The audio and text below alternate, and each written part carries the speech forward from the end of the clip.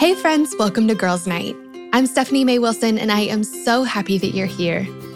Each week, I have a girlfriend over, and we talk through one of the biggest questions we have about our lives as women. We're talking about friendships and faith and relationships and self-confidence, about our calling in life and how to live every bit of our lives to the full. Life is so much better and easier and absolutely more fun when we navigate it together as girlfriends, and I cannot wait to get started. Friends, I'm so excited about today's episode. Today, we have my real-life friend, Jordan Lee Dooley, back on the show, and she's here to teach us how it's possible to really like our lives, even when we're not exactly where we want to be. Jordan has a new book coming out next week, actually, and it's called Embrace Your Almost, Finding Clarity and Contentment in the In-Betweens, Not Quites, and Unknowns. I love this because I know that so many of us have found ourselves here. So many of us are experiencing heartbreak and disappointment, lost dreams, and never-ending delays. We're in seasons of waiting for a relationship, a promotion, a baby, or a big move. We're in a place where our life just isn't working out the way that we thought it would, the way we really, really want it to. And that's hard. It's even harder to know what to do when we're in that place. Do we try harder? Do we keep pushing? Do we give up and walk away? How do we know? And as we're waiting, what do we do in the meantime? Jordan's gonna walk us through this and more, and I am so excited for you to hear from her. But before we dive in, friends, I am so excited to say that registration for my online course, Love Your Single Life, is opening up again on April 4th. Guys, I'm so excited about this, and I would love to have you join us. If this is your first time hearing about the course, let me tell you just a little bit about it. Love Your Single Life is the only online course for Christian women that teaches a step-by-step plan to help you savor, enjoy, and truly make the most of your single life, all while setting yourself up for amazing relationships and marriage in the future. We have had more than 6,000 women join us for the course since I started teaching it in 2015. And after taking the course, women have gone on to adopt children, travel around the world, step further into their identity and calling, and marry incredible men. I want to share just one of our alumni stories with you. This is what Taylor had to say about the course. She said, LYSL was the best investment I made in myself in 2020. Before the course, I said I was content with being single, but deep down, I was still incredibly insecure about it. Steph's course allowed me to explore the value of singleness, and today I can tell you that I am truly happy and content with being single. Steph helped me dream and plan for my future. Since the course, I've reached more of my goals that I set aside for someday, adopting a dog, spending more time outdoors, learning to cook well, and investing in my friendships. At the same time, I also feel ready to date as a result of the course. Growing up in church, I didn't learn much about dating and relationships besides the usual date with the intention to marry advice. And as a result, I've always been anxious about dating because I didn't know what to do or how to do it well. Steph's course taught me how to flirt, how to talk to guys, how to show a guy that I'm interested in him. LYSL taught me directly and explicitly how to date, and for that, I am so grateful. My confidence in the relationship side of my life is higher than ever, and I feel both content in my current season and eager to see what the future holds. Friends, I love that. Registration for the course is only open twice a year, and the next time is on April 4th. You can find out all about the course and get your name on the waiting list at loveyoursinglelife.com. Again, that's loveyoursinglelife.com, and that link will also be in our show notes. One other thing is that I know that some of you guys may be listening to this after the deadline in April or in a totally different time of the year, and that's completely fine. Head to the website anyway, put your name on the waiting list, and that way you'll be the first to know next time the course is opening back up. I can't wait to share this with y'all. Okay, so with that said, let's jump into the episode. Here's my conversation with Jordan. Okay, friends, I am so excited for who we have on the show today. I'm sitting here with my real life friend, Jordan Lee Dooley. Jordan, thanks for coming back on Girls Night. We're so happy to have you. Thank you for having me. It's always fun to be here. It's been a gift. I feel like you've been so generous with your show, and I love getting to chat every time we do this. So thank you. Oh my gosh. Well, same. I love that. We'll probably talk about this soon, but I feel like so many of the things that you're doing and so many of the things I'm doing, they've been like vetted through each other before they go out into the world. Literally. It's like, there's so many texts that go back and forth that are like, does this make sense? Does this work? And is this a bad idea? Is this a good idea or stop me now? Yeah. And so far, so good. Yeah, truly. It's such a gift to have a friendship like that. Especially, I feel like our communities are so similar to where we like, you understand my people, I understand your people, and we can kind of look at it through that lens, which is such a gift. Yep. So it's so good. Well, Jordan, for women who haven't gotten to meet you yet, all two of them. Tell us who you are, what you do, and a fun fact about yourself. Oh, fun. Okay. So I am a podcaster, author, entrepreneur, coach, like kind of wear a lot of hats. And I just wrote a new book called Embrace Your Almost. So that's kind of my big project right now. And a fun fact about me is that, okay, this is kind of random, but I've gotten into raw liver shots. Have you ever done that? It's like, kind of sounds gross, but like literally eating. I'm telling you, it's a wellness thing because I've like nerded out in my wellness journey over the last few years. But instead of taking, like I started with like desiccated liver capsules, like to try to get like some organ, like meat, like nutrients. And I recently learned about like straight up taking a raw liver shot, which is like a teeny tiny little piece with orange juice. You don't taste it. It's actually not that bad, but it's like I'm eating this like a psycho. Like I cannot believe I'm actually doing this, but I feel great. So like maybe it's worth Whose liver? It's not someone's. There's a local like regenerative farm not too far from us. And so I get like a grass-fed beef liver that you can get for like $8. I mean, it literally gives you like 2 months worth of supplements for like $8. And it's like nature's vitamin. If you Google like eating liver, but I also don't like to like eat liver as a meal because that's nasty. So that's why it's like the fastest way to do it is just like throw it back with some orange juice. Don't even taste it. But it's kind of a gross but random fun fact because I've been into this like, how do I get like more, whole foods and like organ meat, but I also wouldn't want to eat organ meat as like a meal. So anyway, super random, probably nothing to do with what we're going to talk about, but I've been on a wellness kick and trying to find ways to do things more naturally. And that's one of them. Oh my gosh. I mean, it makes sense. Like if I was going to eat a piece of liver, I would want to like take it like a pill. Yeah, exactly. Yeah. You don't even want to taste it. So yeah, you don't want to do that. No. Okay, that's amazing. I feel like we all, I mean, some people are like, yeah, duh, this is amazing. And then others of us are like, what's wrong with you? You're a psycho? Yeah, totally. We need to Google this like on our way to truly like look up the benefits of like eating liver though. It's, or like any organ meat, honestly, it's like mind blowing. The amount of just like dense nutrients and none of the fillers that you would get in like a supplement. It's kind of interesting, but yeah. I do have to tell you, I die a little bit inside every time you say organ meat. It is kind of gross. I know. I'm like, I'm sorry to all the vegetarians out there. Oh my bad. Didn't mean to trigger you in the first 5 seconds of this episode. Oh my gosh. Well, man, welcome to Girls Night. Yeah. We're just going there. Hey. Oh man. Well, Jordan, I'm so happy to have you back on the show. Here talking about this topic in particular, and I'm so excited about your book. Tell us, before we get into anything, tell us about your book. Tell us like what it's about. And really, I know that before we can write a book, we have to live a book. So I would love to hear like, what does that look like for you? Yeah. So the way that I describe this book is it's really meant to serve as kind of like a survival guide for when you're in between where you started and where you thought you would be. Or it's called Embrace Your Almost. And the purpose of that title is because I think a lot of us have experienced a lot of almost, but not quite achieved dreams or things that we thought we would have done by now in our life, whether that's that guy was almost Mr. Right. And then right before I thought he'd pop the question, he changed his mind.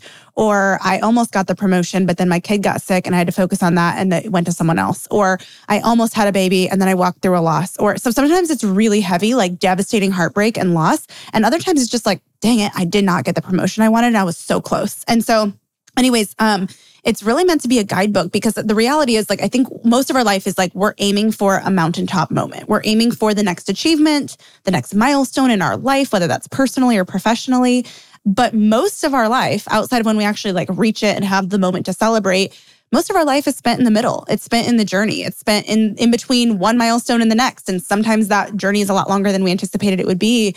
And so it's really meant to be a guidebook on how to not only find contentment, but also clarity when you find yourself stuck in the in-betweens or the not quites or the unknowns that really come with uncertainty, transitions, waiting seasons, or those like kind of curveballs that life throws when you thought you'd be here, but instead you're still kind of where you've been. So that's kind of a quick summary, but it's really the culmination of a lot of what I've lived over the last 3+ years since my last book came out. When my last book came out, I kind of, to share this story, my book came out, my first book, I was 24, almost 25 years old, which is like super young to write a book.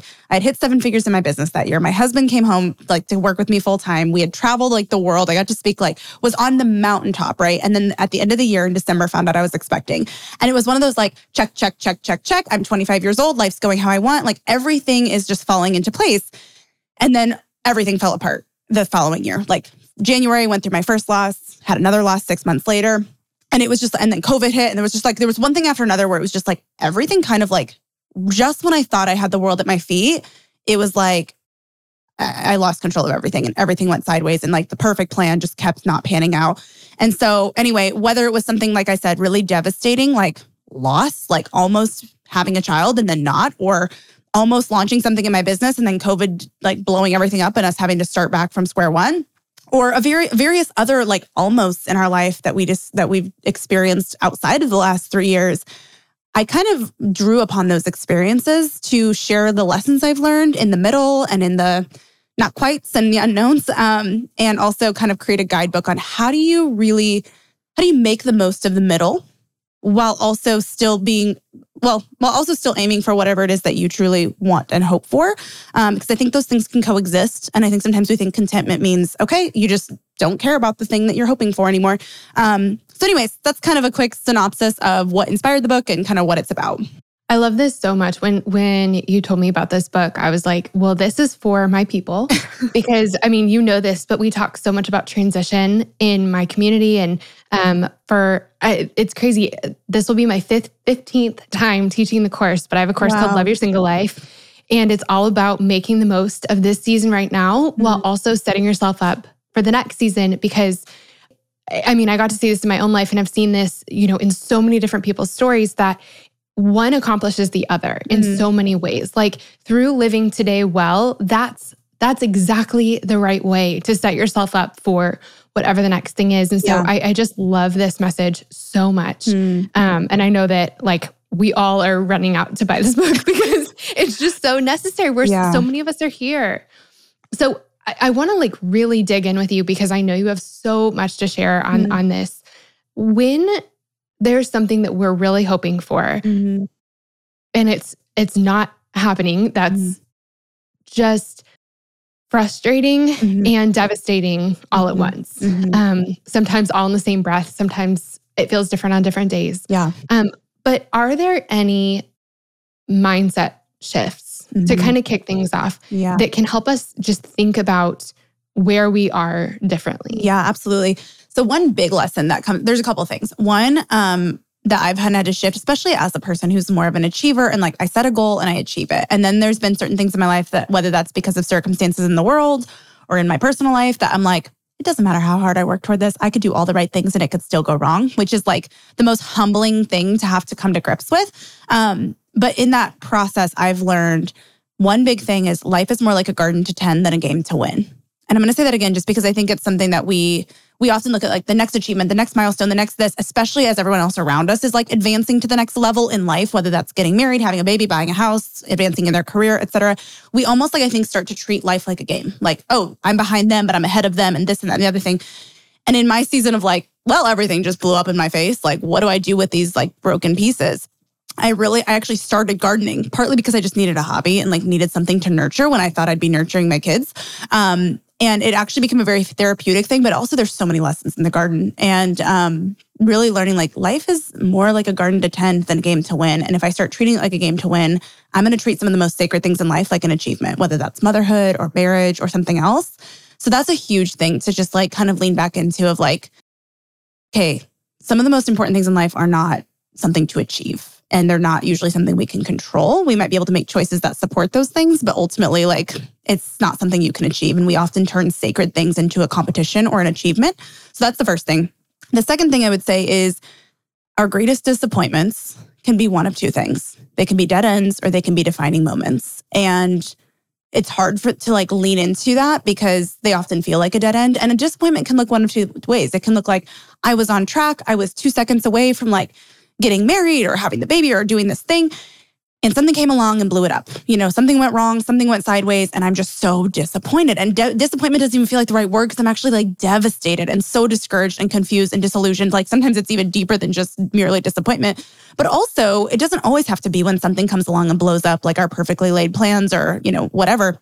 Sometimes it's just like, this just hasn't, like nothing has worked out with this. Like I have not made any progress on it. And I'm disappointed in myself, or I'm disappointed in the people around me, or my circumstances, or all of the above. And so regardless, either way, like the things that feel like the biggest place of disappointment in our life, usually it's because I expected to be here, but instead I'm still here. Those can either be dead ends, like, all right, well, I guess this is how it's always going to be. And I'm just going to sit down because I'm over it. And there's definitely days where it's tempting to do that. And sometimes you do need to take a break and just be mad. I validate that. Yeah. But they can also become defining moments. And in my life, there was, especially after going through double loss, like that was a big, I don't even want to use the word almost. That was like a life-changing, like heartbreaking, heart-wrenching experience. But it was also like an almost in some ways, just a really hard one. And especially after the second time, I was really pissed, honestly. Like, I hope I can say that on the podcast, but just to be raw, like 100%. I was just mad. And I was just like, the first time I was like, well, it's a fluke. Like, I trust God. God is good. Like, that was kind of how I and then the second time I was like, what the actual, like, I was so, like, I felt like God had had said things. I was like, does God even speak to me? Like, does he keep his promises? What's going on? Like, anyway, so I had a lot of bitterness and a lot of anger, rightly so. And I carried that for a long, like several months. And it still can come up at times. But, it was one of those things where and then I felt like this season was supposed to be filled with motherhood and all of these things, but instead it just feels empty. So I just wanted to like busy myself. And I remember I had a conversation with a friend who had walked a similar road. And she was like, you don't have to fill all the time though. Like, meaning like, because I was just going to get really busy in my work. I was like, well, I don't know what's going on with my body, but I'm good at business. So I'll just like throw myself into that. And she's like, yeah, maybe not. And she was able to kind of be a guide and say, this is your boot camp to learning to be more present and still, which is ultimately what you're going to need when that season does come. And that was like kind of eye-opening for me and a mindset shift for me for sure. And so kind of it went from feeling like super empty and discouraging to like empowering. Like, oh, if I could look at this as like a boot camp season, I don't know how long the boot camp season is going to be, but if I could look at this as a time to like pour into my health and like steward my community and maybe actually not just throw myself back into hustle, but actually start like creating a more flourishing and like in lovely existence of a life, even when I'm not where I thought I would be, maybe that will be like so key in the future. And so anyways, after a little while, I kind of leaned into that and I started doing different things in my boot camp season that have been so life-giving and like developed me as a person. And so in many ways, this boot camp season or like after that, it was a huge disappointment. In fact, a devastation. Like this is not an example where I'd call it just like a disappointment, but those experiences, like they really do have the potential to be a defining moment. I mean, I feel like a completely different human than I was 2 years ago. I have learned to say yes and no to the right and the wrong things. I have, like worked on my health. I've grown my relationships. I've become more available. I've stopped the hustle like train that I was just on trying to achieve the next thing and the next thing. I've gotten really clear on what I value and what I don't. And that I don't think could have happened without some major setbacks and some things that were really jarring. So anyways, my point is your life is a garden to tend to, not a game to win. And your greatest disappointments can be one of two things, a dead end, which they often feel like, or a defining moment. And it's really like up to us to choose. I feel like we all just need to sit for a second and then like rewind, press play, take a bunch of notes. That is so, I feel like that's been the lesson of my life in so many different seasons. Like that is what I learned when I was single. Mm-hmm. Like there was so much of that time in my life where I was trying to fix things and change things and force relationships to work and where I was just sometimes discouraged, sometimes disappointed, and sometimes totally devastated by the fact that like this relationship didn't work out or it felt like no relationships were working out. Yeah. But then there really was this turning point for me where I was like, what am I going to do with this time? Mm-hmm. Like I have this time regardless. And I get to either just sit here and kind of waste it away, or I get to make some really conscious decisions to live life on purpose right now. And I had just this gut feeling that like, maybe if I did that, maybe the way that I lived this middle would make a really big difference in the next season. Yep. And it was so true. Like everything that I did to grow as a person, to heal, to grow in my community, to like develop me, exactly as you said, those things have made the biggest difference in my marriage, in every single day of my marriage, which is why I love talking about this. I haven't gotten to share this yet, but it's like my new favorite picture of this. So I like went through exactly like so much of what you're talking about when I was single and then getting married. Like that was kind of a chapter, but I relived this lesson all over again in trying to get pregnant, which, it took us a really long time. Yeah. And I had to make the same decision all over again where I was like, am I going to just like, it felt really empty and so discouraging and like nothing we tried fixed. Like we did everything that we could. We couldn't control it. Yeah. But I did have to make the same decision where I was like, okay, am I going to live this or am I going to am I going to live this season or am I just going to wait? Yeah. And I really decided that like I wanted, when I finally, if I ever got to be a mom, I wanted my kids to find me living a really full life. And we have this like photo board in our house that has a bunch of like our, like mine and Carl's favorite memories, printed out on it. And we've just always had it in our house. And after our girls were probably maybe 6 months old when they first noticed it, but they love looking at it, like love looking at it and just like stare at it anytime they pass by. And I was able to capture a photo of Carl holding Annie as she's staring at these photos. And Carl's like telling her about all these different ones, which of course she has no idea what he's talking about. But, and it just was like this really cool picture of all the things that we did while we were married, before we were parents. Like those things have made us who we are as parents in the same way that the things that we do while we're single make us who we are when we're married. Yeah. And I just, I love that. Yeah. You, one of the things that one of my favorite things I've ever heard you talk about is learning to like your life. When you don't necessarily love the way that something is going in your life, you can still like it. And so can you like talk us through what that means, how we do it? Yeah. All the things. Yeah, good question. So I kind of came up with this term. At least I thought I came up with it. I've never heard anyone else say it. But I felt like everywhere, especially like as I was trudging through like the healing journey after loss, because I took a long time to just like pause. I mean, I felt like, okay, I'm young. I'm going to take my time. Like I just can't keep living this cycle. And so I took a long time to focus on my health, to heal my heart, like a lot of things. But in that, I felt like there was so much messaging that I was like, build a life you love your life. And I was like, well, I don't. Like I'm thankful for a lot of things in my life, but this is such a painful area right now that it's like, it almost feels impossible like life can be hard and hard to love. And I think it's just such a like cliche that we say, but it's not like very honest sometimes. But at the same time, we don't want to like hate our life. Like if you're just like leaning into how miserable you feel about one thing, like that can start to bleed into everything else and really ruin the joy and the meaning that so much of life holds because there's this one area or this thing that feels painful or heavy.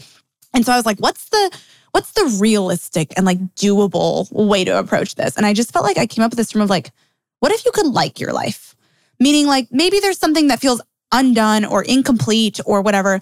But what if you could like be intentional to make the most of your life right now and do things that you actually enjoy? Because I think a lot of times when we're in a transition or something isn't working out or almost works out and then it goes sideways or whatever, it kind of feels like we're stuck in like pending and we almost feel like we're like enduring. And to a degree, there is enduring that happens when we're waiting or hoping for something.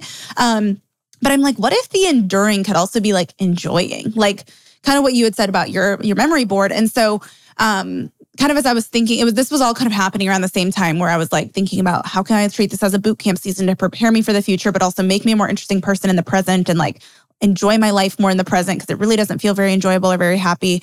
And I also don't want my joy, or not my joy, but like I don't want my satisfaction or sense of contentment to come solely from my circumstances and things working out because inevitably we will all walk through things where the thing that just like I had shared in the beginning, I had the perfect year, in air quotes, like the perfect year beforehand where every box was being checked and then all of a sudden everything went sideways.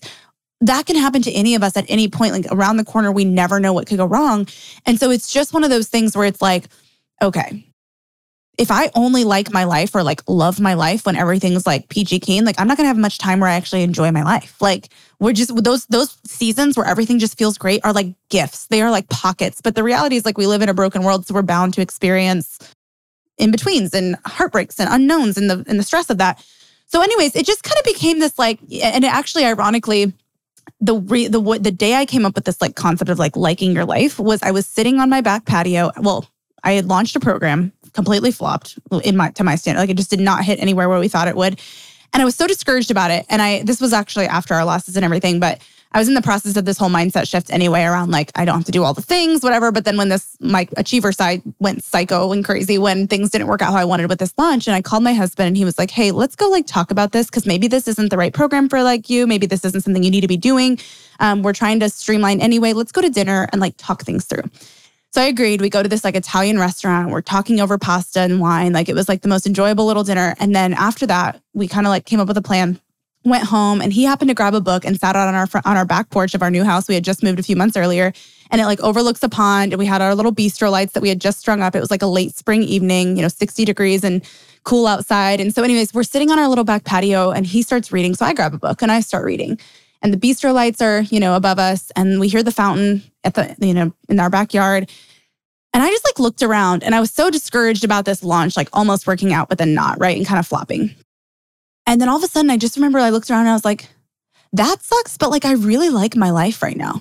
Like this is actually like so sweet and enjoyable. And like, I love today. Like it's actually like a beautiful evening. And I'm so thankful for like my husband, the good things I do have, So anyways, all of that said, that was kind of where that concept was born from. And that's really a huge part of what I wrote in the book, because I think we struggle with like, what does that even mean to like love my life when things don't go how I want? And so I actually would love to read this quote. I need to find it. It's on my Instagram, but it's from the book. And it kind of defines what it means to like your life, because I think that can feel like kind of an overwhelming concept.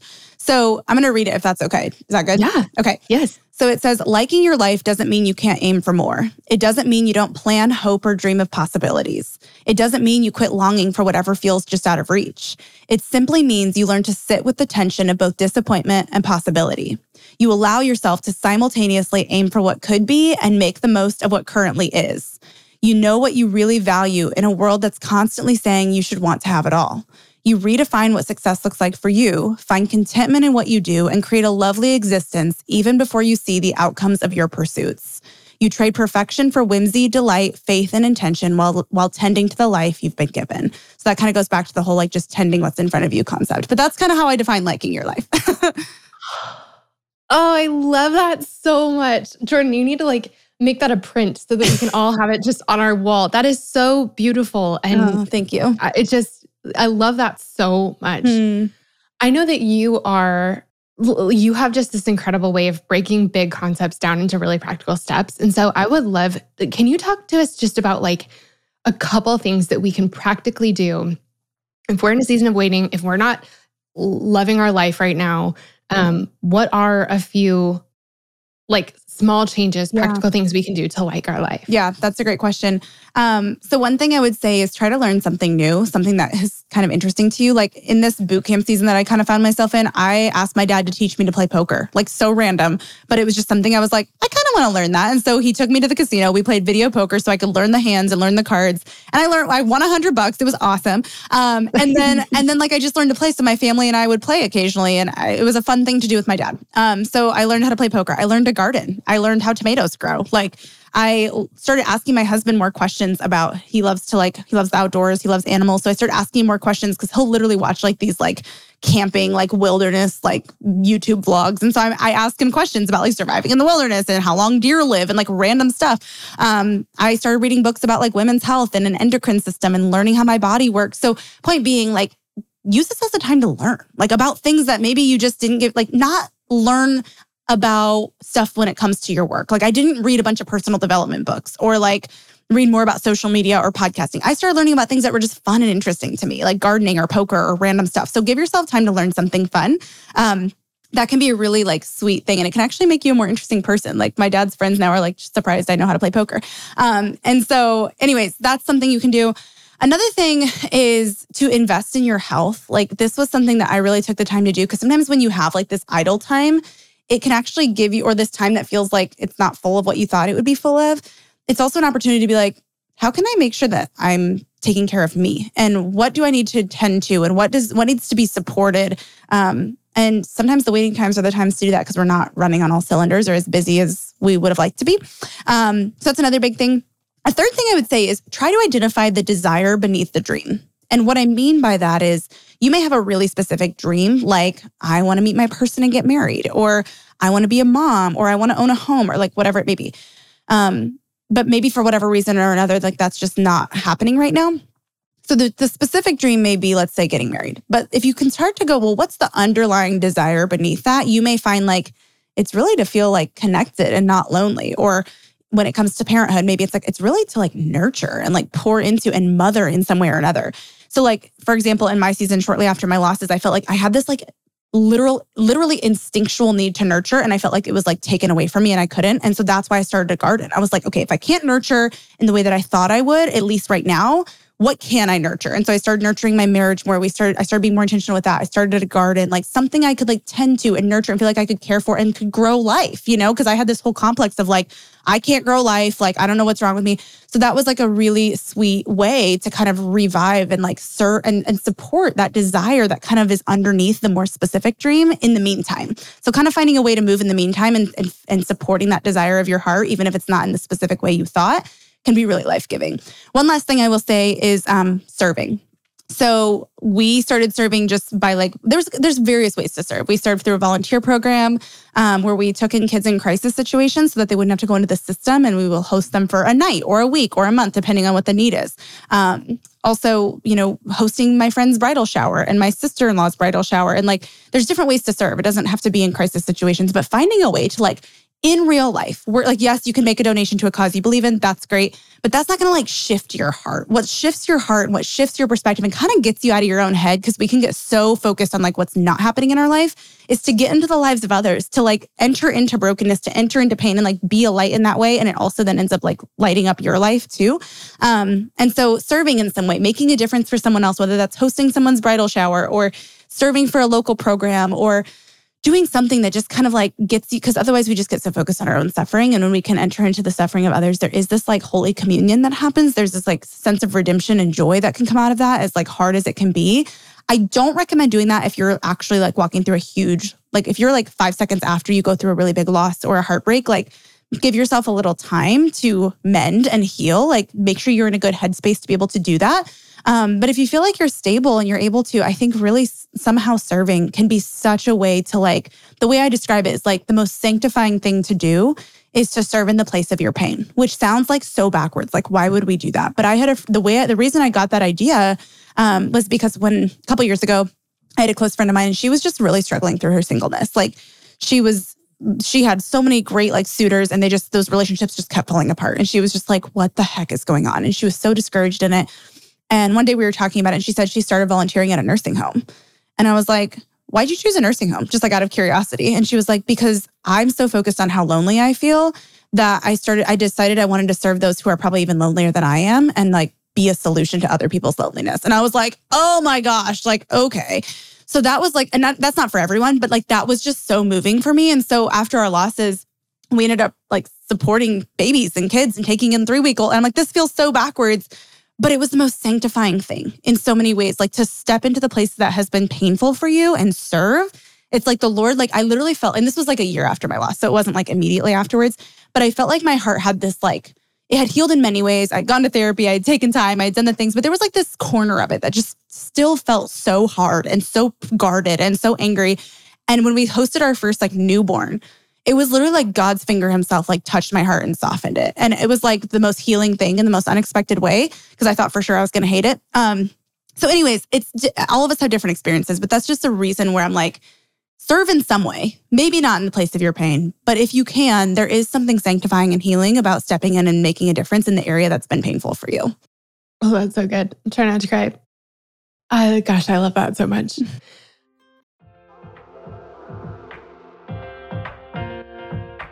Shout out to Claritin for supporting this episode and providing us with samples.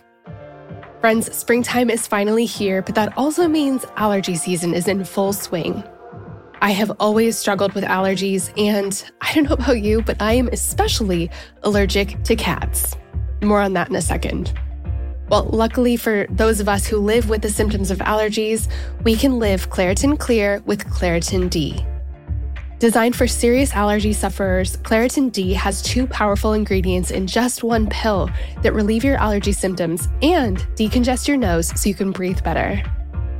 This double action combination of prescription strength allergy medicine and the best decongestant available relieves sneezing, a runny nose, itchy and watery eyes, an itchy nose and throat, and sinus congestion and pressure with ease.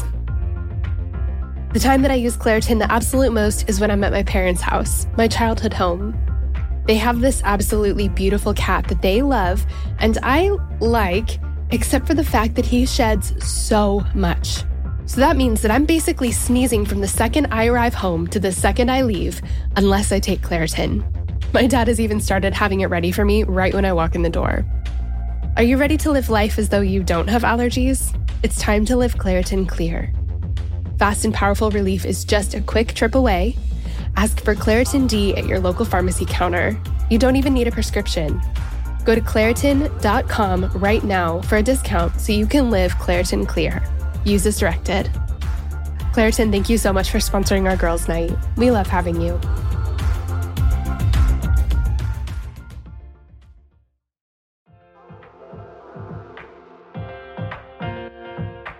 This show is sponsored by BetterHelp.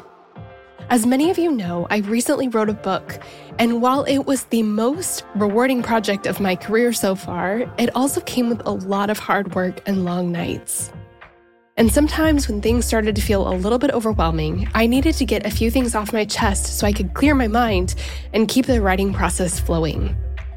And the thing that helped me so much to sort through those feelings was therapy. Now tell me if any of this sounds familiar. Maybe you're going through something really hard right now, a big loss or a gigantic life transition.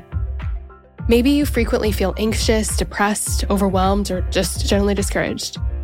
Maybe you really, really, really want your life circumstances to change, but you don't know how to actually change them.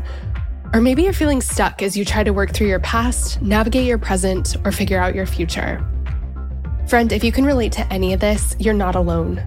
I've been there, and therapy has been the thing that has helped me more than anything else with all of this. In the last 10 years or so, I've learned that strength isn't proving I can do it on my own. It's knowing that I don't have to. I'm at my strongest when I have a full support system around me, and an essential part of my support system is therapy. Therapy can be absolutely life-changing. That is, if you can afford it and find a therapist you like and trust. But of course, this is easier said than done, and that's why I'm so excited to be partnering with this week's podcast sponsor. Our sponsor for today's episode is BetterHelp.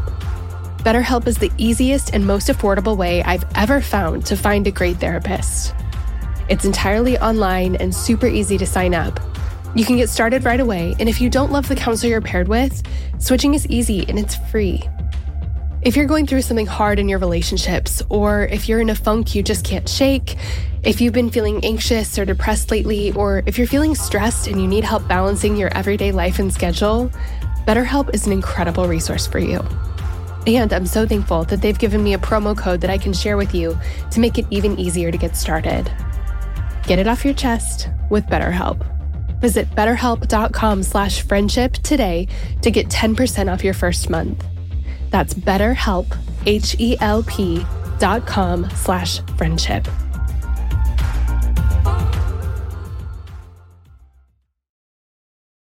This episode is brought to you by Visit Williamsburg. In Williamsburg, Virginia, there's never too much of a good thing. Whether you're a foodie, a golfer, a history buff, a shopaholic, an outdoor enthusiast, or a thrill seeker, you'll find what you came for here and more. So ask yourself, what is it you want? Discover Williamsburg and plan your trip at visitwilliamsburg.com. One of the things I know can be so hard about waiting and about, I don't know, really, like, I think one of the things that comes against us most when it comes to liking our life, specific, like really loving our life, but even liking our life is comparison. Because we're sitting at a stoplight when everyone else seems to have like all greens. What do we do about this? I mean, I'll tell you when I figure it out, but it's an ongoing struggle. Like, I don't feel like I have the perfect answer, but I do feel like, you know, the way I describe that is like, it feels like your dream is coming true for everyone else but you, right? Like, like literally the day you get broken up with, your best friend gets engaged, right? Or like the second you go through loss, 17 of your friends are like, I'm expecting, or whatever. Like, or you miss on the promotion and all your friends are like advancing in their businesses. Like whatever it is, it just seems like when there's an area that something feels outstanding for you, and not outstanding in the meaning of like excellent, but actually like not a thing and like where it's not there. I think it's like, it feels like anybody else experiencing that very thing is like highlighted. It's just like when you buy a new car, then you start seeing that car everywhere. It's like the thing you're thinking about. So I kind of consider that like when everyone else's dreams come true for you, like what the heck are you supposed to do with that? And I write a whole chapter about this in the book because it was something that like really hit me hard in various different seasons, but especially after loss. And a couple of things. One, I would say comparison is there. And actually I reached out to my like counselor right after I had like a day where I had like multiple friends reach out to me, and either they were like thriving in their business and telling me these big wins, which I like hadn't had because it had been just such a hard year for us, or they were like, and I'm going to have babies. And so I was just like, what in the world? I'm just like hitting brick walls and everyone else is like advancing forward. And I was really having a hard time being happy for them. Like I wanted to be, but I didn't know how to be. And so I texted my therapist who has walked a similar road. And I was like, how do you be happy for people like when you actually feel so sad for you? And she said something that was really freeing for me. She said something along the lines of like, being happy for others when we're in so much pain is a social norm, but it's not normally how the brain works. Like it's not actually biologically like how our brain works. She goes, so here's what I've learned. It is possible to be happy for them and simultaneously sad for you, because that's really the feeling we have. It's not like we're like angry at them for something working out in their life, right? It's not like we're like sad that it's happening for them. It's not taking away from the fact that like, just because someone else got engaged doesn't mean there's like less opportunities for us, or, you know, it's not like a zero-sum game, but it can feel that way when it's just like in your face all the time.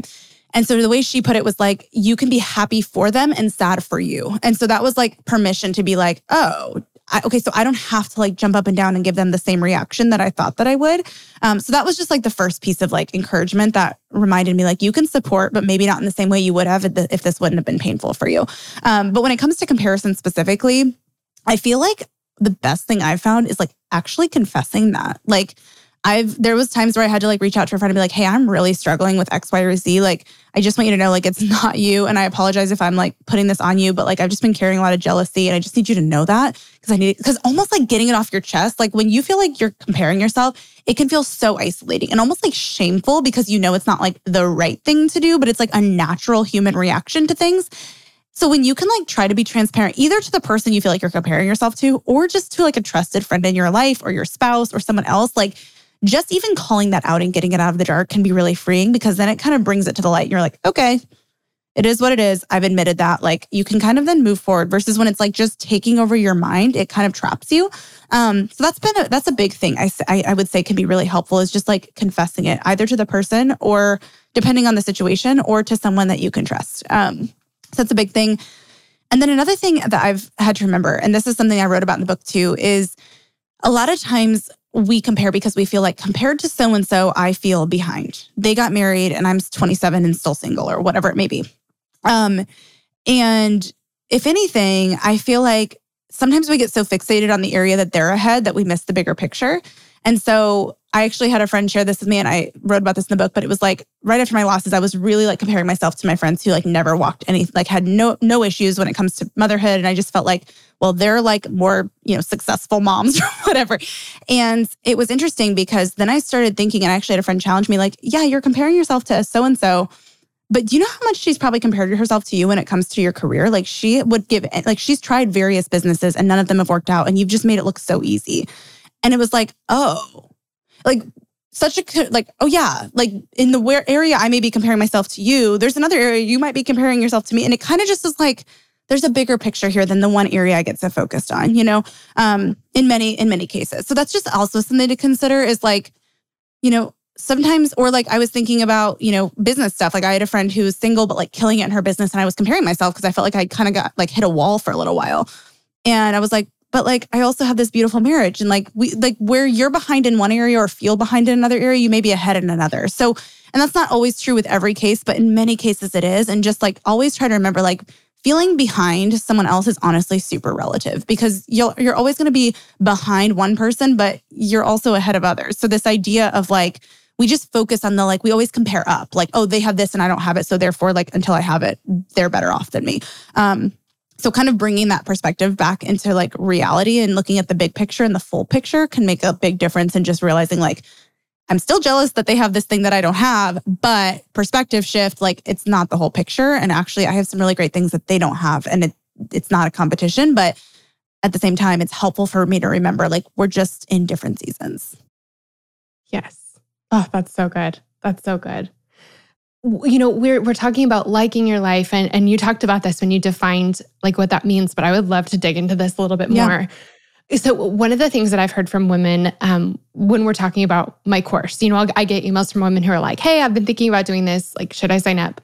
And one of the questions is like, I have a hard time thinking about liking my single life or loving my single life because I don't want to be here. And I'm afraid that if I get comfortable in my single life, it's going to be like a really, really good comfy couch where it just like kind of swallows you in and you never get up. And so that's one of the things that we've like talked through. It's hard to balance in our heads this idea of contentment with like complacency. So it's like, you know, okay, if I'm content there, well then does that mean I'm going to be there forever? Or if I'm working hard for something, does that mean I need to like hate where I am right now in order to propel myself forward? So talk to us about kind of the difference and the balance of those two things. Yeah, I think primarily liking your life or making the most of it doesn't necessarily mean sitting down. It just means like, okay, what can I do to like, what things can I be doing to make this a little less miserable, right? And like actually make this something that's making me more interesting and more like my life more full. But I'm going to read this because this is something else that I wrote and talking about contentment versus complacency, because almost it sounds like what this question is like, how do I be content where I am without getting complacent, right? And I think sometimes we make those things synonymous. So I want to read this because this is like exactly the answer to this. So first, it's possible to be content without being complacent because complacency is actually pretty passive. It's like, for the sake of a metaphor, it's like sitting down in the middle of your journey, pouting that you're not at your desired destination, and ultimately just forgoing all hope, effort, and intentionality to keep moving forward toward the thing you're hoping for, whether that's a relationship or something else. Contentment, on the other hand, is actually active.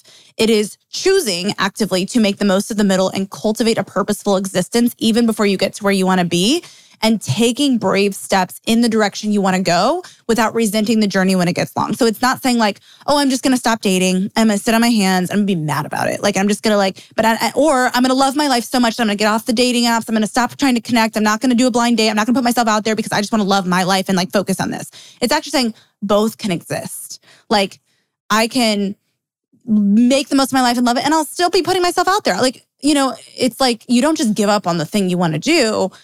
But, or I guess my point is like, you can make the most of what you're doing without giving up on the thing you want to do. Both can simultaneously exist, because ultimately, like, there's eternal purpose in every moment you're given, and there's either preparation or purpose or something that's being developed in you in every season and every moment. So if you can kind of look at it like, okay, I can do things to enjoy my life, and not just so that I'm a more interesting person or a better wife or whatever, but knowing that that is part of it. It is a preparation for the possible season I may step into next.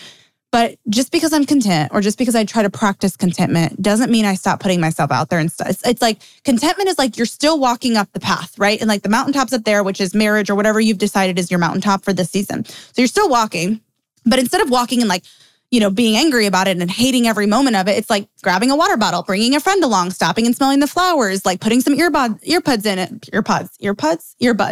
in, listening to some music, like making the experience a little bit more enjoyable, but not like but like on the opposite hand, it's not sitting down and being like, well, I guess this is my life now.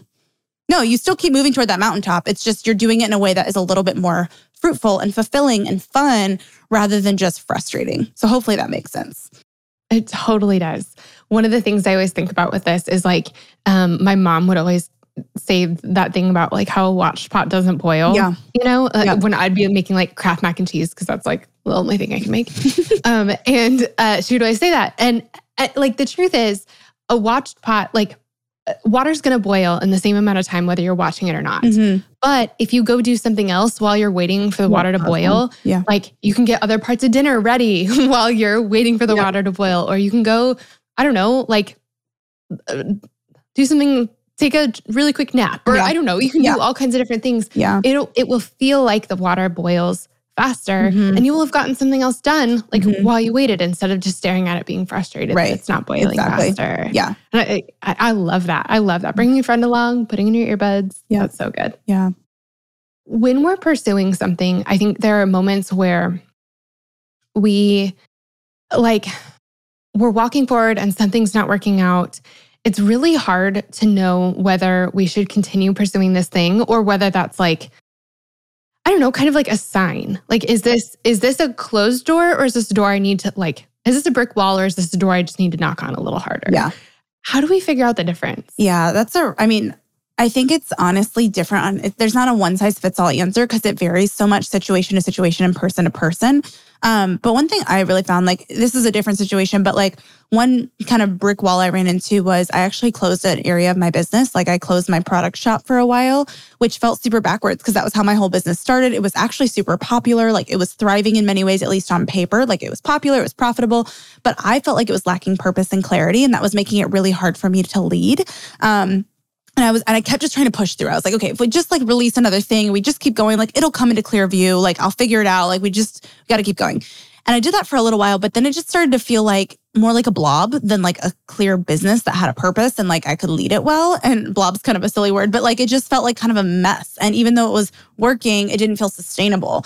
And I was having a really hard time. Do I close it? Do I walk away? Do I just try to force it and keep going? I don't know. And so I wrestled with that for a long time.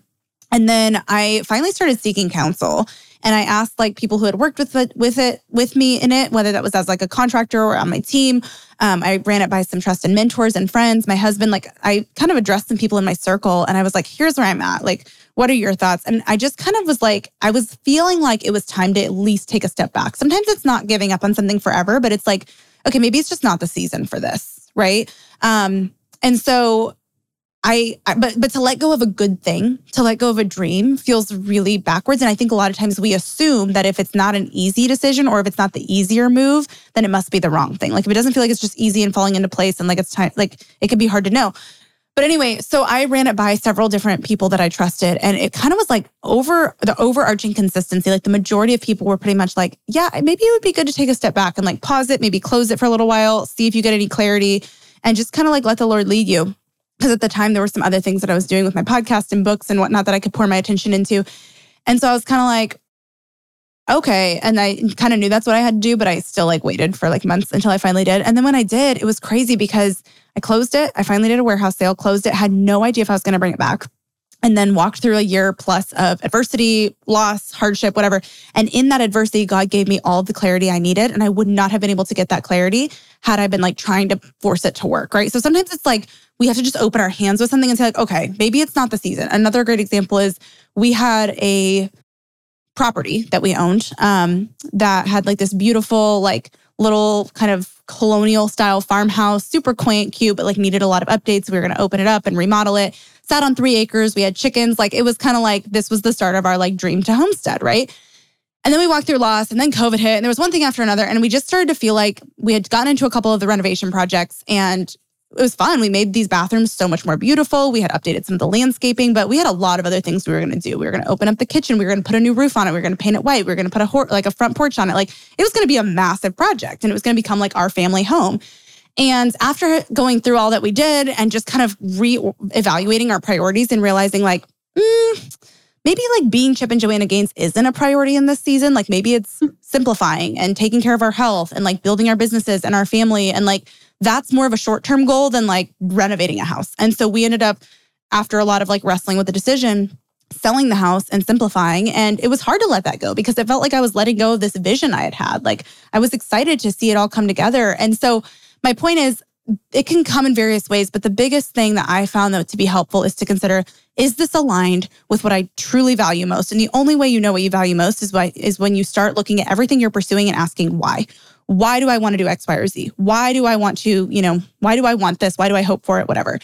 And if your answer is I don't know, it looks cool for Instagram. That was kind of my answer for the house. Yes, it was a dream home, but we could do that any season of our life. I can renovate a home in my 50s. I can't do what I'm doing right now with my business or build a family in my 50s as easily, right? So it was just kind of what makes the most sense for this season is sometimes what you need to ask. And also just answer why to everything. To some of my business goals or work stuff I was doing, I was just like, I don't know, it sounds good. I saw my friend do it. Like, I didn't really have like a good reason. And so, but then to some things I was like, because I know I'm called to be a wife and a mom, or because I want to be the healthiest me I can be for my future family whenever that happens. Like, there were some things that I was able to give very clear answers to with deeper purposes, and other things that were more just like, I don't know. Like, even for the business thing, like when I was considering closing it, it was like, why do I have this? And I could not answer that. I was like, I don't know. I don't even know what the purpose is of what we're doing. People just like it, but like, I don't know. And so asking that question to the different things that are on your plate can help you get clarity on like, what is it that needs to be prioritized in this season? I call that the present priority.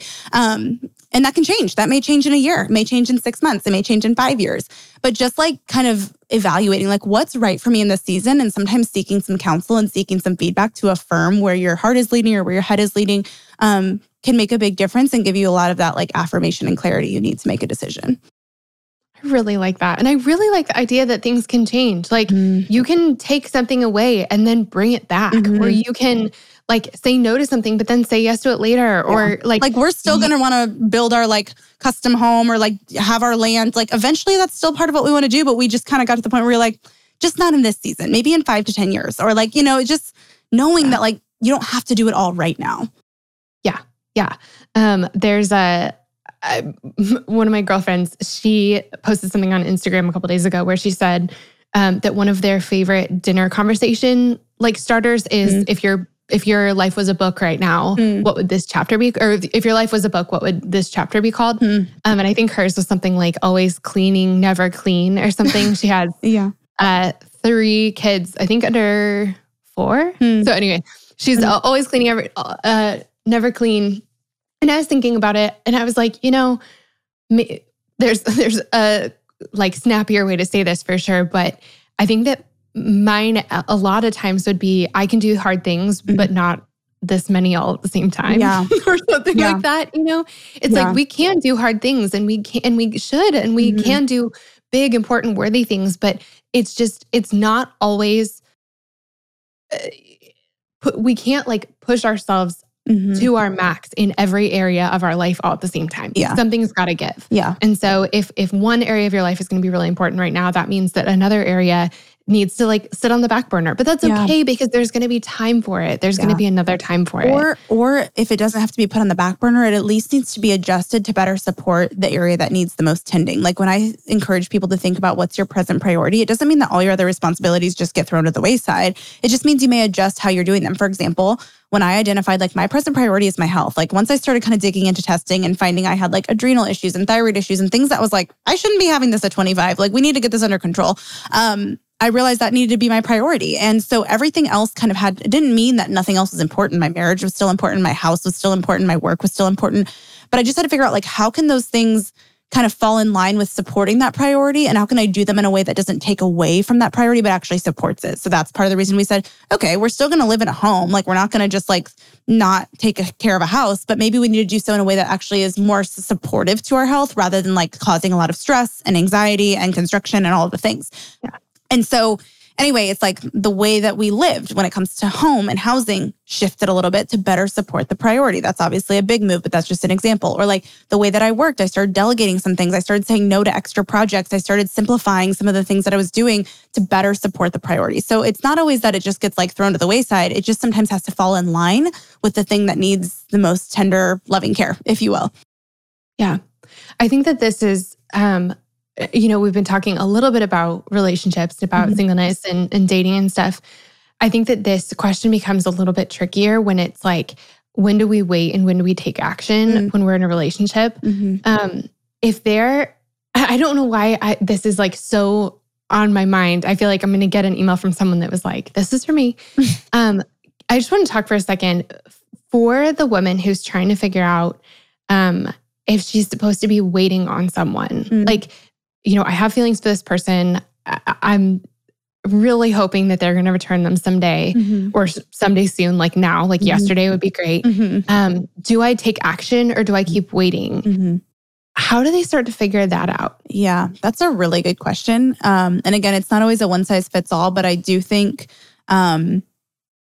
I think it's important to seek counsel on that because those who know your heart and that other person's heart could be really key in guiding you on like, it's the right time. Like, cause you may be able to have that conversation and your friend may be able to point out like, I know you really want to be able to share this, but homeboy just got out of a relationship, like give him a month, or whatever, like just kind of helping you think objectively because our hearts are so connected to the things that we want to do and we get so emotionally wrapped up. Or they may be like, yeah, you've been sitting on this for 3 years. It's time to do something about it, because at least then you'll know. Because the thing is like, we can sit around waiting for something that was actually never meant for us anyway. And if we don't actually take the risk to know that, then like the things that are meant for you won't pass you by. That's the first thing to remember. But also sometimes it's important to find out if it was meant for you. So if it's like, if you can seek some counsel and you get kind of the affirmation from those who know your heart and love you and like want the best for you and may even know the other person in this specific example, I think sometimes you do have to put yourself out there. And I also think that taking action, like I think a lot of times we think waiting is just sitting there hoping that something will happen, like they'll come to us or something will happen. Taking action on it doesn't mean you're not waiting. Like you could take action and it may still be a maybe, but not yet. Or it may still be a, you know what I mean? Like there could still be waiting around it. But I think like, for example, like after my losses, part of me was like, do I just wait and see if everything works out the next time? Or do I start taking action and like trying to find answers? To me, it's like, what if I do both? Like, what if I try to find answers, but also give myself like a break and understand that like this is going to be a little bit of a waiting season. So I guess my point is sometimes it's not mutually exclusive. And I think taking action to try to get clarity on like, is this even something that I should be waiting on? Or am I like wasting my time? Can be actually really helpful. But I definitely say seek some counsel on that because it's going to vary situation to situation. And if you're just like, about it, again, it's like the example I shared where if someone's just got out of a relationship or is maybe bad news and you have a lot of feelings for them, but the people that love you most are like, probably not a good fit, like maybe it's not best to take action. So that's where it's like, seek some counsel from trusted people in your life. And then don't be afraid to try to find out, is this even something I should be waiting on? I think that's, or is this something that's better for me to take some time to wait on so that it can work out in the future, which is like, in my experience, what I had to realize is like, I need to take this time to heal and to work on some things and whatnot. So hopefully that's helpful. Yeah. I like that. Jordan, you are just this incredible coach. You are just an incredible coach. It's one of my very favorite things about you. I know that there are women right now who in all kinds of areas of their lives feel like their efforts just don't make a difference. They're just trying and trying and trying, and it just doesn't make any difference. And so it's just hard to keep going. Yeah. It's hard to like get up and keep walking because it just feels like you're never getting anywhere. So can you talk to us like, how do we get up and keep going in moments like that? Yeah, I totally get what you mean. Because the cliche, and it's funny because when I first wrote the first manuscript to my book, the message was like, if something doesn't work out the first time, get up and try again. Like the very cliche thing we hear. And then we're like, what if I've tried again over and over and over and I just keep running into brick walls? Like I'm tired of that message. And I think it's a more honest message now of like, sometimes you do all the right things and you give your best and you just keep getting doors closed in your face. And it's so unfair and it doesn't make sense. And it doesn't make sense right now anyway. But all that said, one thing that I would encourage you to try to do, if let's say it's like a relationship that you've been trying to mend or you've been trying to, you've been doing your best for it to work out and it just keeps running into brick walls or something else. When your best efforts kind of feel like they keep landing you in last place in one area or another, it's like so disheartening. But one thing I would encourage you to try to do is to try to finish something, even if it is entirely unrelated to the thing that feels, because when something feels incomplete in our life, whether that's our relationship status or our family or our career or something that's just like, geez, I've been doing my best and it still just feels incomplete. Sometimes when you can like almost completely pivot your attention to, okay, but what can I finish? So maybe it's training for a marathon and finishing a half marathon. Sure, your career might still feel like a little incomplete, but you're going to feel so accomplished and satisfied and fulfilled by completing something that feels fruitful in your life. Or maybe it's a home project that's just kind of been sitting half done, or unpacking boxes that you just left in your basement, like preaching to myself here. But like sometimes finding something to like finishing this book was like, yeah, there's still areas in my life that have kind of like, as I was finishing it, felt like, well, that's not quite what I thought. And it's still like kind of incomplete. But finishing a book and being able to like close that, like, it gives you that sense of like satisfaction that you're really craving. Because what you're really craving is that sense of like, okay, like something worked. And so it may not be in the area you want it to, which can still be incredibly frustrating, but trying to just lean into what can I finish? How can I finish something meaningful to me? How can I, put the final touches on this project I've been letting like sit half done in my house? Or declutter this area that has just been driving me crazy, but I've just not touched, or write the book manuscript I've wanted to write, or train for the half marathon and run the dang thing, or whatever it might be. There is something like that kind of, I don't know, it's like it can be like a spark that relights your fire and gives you the determination and the energy to keep going on the things that may be taking a little longer. I love that. I love that. That's so good. We could talk about this forever, and I honestly wish we could. But can you give just like any last encouragement for a woman who's sitting in a waiting season right now? Yeah. I think the most important thing that I've been told and that I think is important, like, I'll just give this story. My mentor poured this into me, and it really like helped me in my season of just feeling like, what the heck? So if you think about the garden, we talked about the garden a little bit earlier, but if you think about the Garden of Eden and you think about the story of Adam and Eve, in that story, they were given everything other than one tree. They were given paradise. They were given like fullness of God, unity, like all the food they could possibly want, like all the things, right? But there was one tree that was off limits. And so what happens? The enemy like slithers in and tries to make them fixate on that tree. And it's like, yeah, like I know God gave you all this other stuff, but like, look at this tree. Look at this thing that's being withheld from you. And what happened? And then like from there, it's like everything was a downward fall from there, right? I think in our own lives too, like this was something my mentor said is like when you can start to shift, because the enemy wants you to fixate on the tree that is like the one thing that feels withheld and focus on how God is not good and how much he's withheld from you. Never mind the fact that there's this like garden of gifts and fruit and blessings around you, because there's this one thing that feels withheld. So therefore it feels like a reflection of God's character when he withholds something, or it seems like he's withholding something. And so the best encouragement I can give you is like, if you feel fixated on the tree that has been withheld or seems to have been withheld, the enemy wants you to fixate on that. Like, and you're going to feel miserable, because trust me, I've been there, and like, I can get stuck there at times. Like, it's not like something you just like overcome one time and you're done. Just with like comparison, it's similar. Like, it's kind of an uphill battle, but like, just have the awareness of like, I'm getting fixated on the one tree again. And if you can shift your gaze to make sure you're seeing like, oh, I have this like home I can serve others with and make a difference. And that's going to be so life-giving to me. Or, oh my gosh, I have this beautiful relationship that I've just been so kind of neglectful of because I'm so dang fixated on the thing that hasn't worked out. Or, oh my gosh, I have these amazing friends that I've just not really been very present for because I've been so mad that my like relationship life hasn't worked out, or whatever it may be. Try to remember like you have a garden to tend to in your life. And there may be one tree that feels withheld or some fruit that you feel like you don't, that feels just out of reach, but it may not be withheld forever. And just remember, like, there's so much more to enjoy in life. And every time you start to feel the like complete defeat of like, this is not working out, remember, like, I get to call the shots. Like, the enemy may want me to fixate on this, and I may have been fixating on it, but I can shift my focus and see that God has so much more for me than the thing that I've been focused on or the only thing I can see. I love that. I love that. Jordan, thank you. Thank you. You guys, we will link to everything for Jordan in the show notes, which, by the way, if you guys don't know where those are, they're girlsnightpodcast.com. That's where you can find everything. We'll link to Jordan. We'll link to her book. Make sure you go get it. And Jordan, I just am such a big fan of you. Thanks for being on the show. Same. Thanks for having me. It was so much fun. Guys, thanks so much for listening to today's episode. I cannot tell you how much it means to me to have you here at Girls Night. Before you go, I would love it if you would do 2 quick things. The first is to subscribe. Subscribing to the podcast is the best way to make sure you never miss an episode. It's also a way easier way to listen because it's a way of sort of bookmarking the podcast. You never have to go looking for it again. Your app will just automatically download the next episode when a new one's released. The other thing is that it would mean so much to me if you would just take a quick second to leave a rating and a review for the show. The way that iTunes knows to suggest the podcast to new people is by the ratings and the reviews. That's how we invite new friends to our Girls Nights. So would you do me a huge favor and take just a quick second to leave a rating and a quick comment about how you like the show so far? It would help us out so much. And huge shout out to all of you who have left those beautiful 5-star reviews already. It means the world to me. All right, friends, that's all we have for today, but we'll be back next week with another episode of Girls Night. I'll see you then.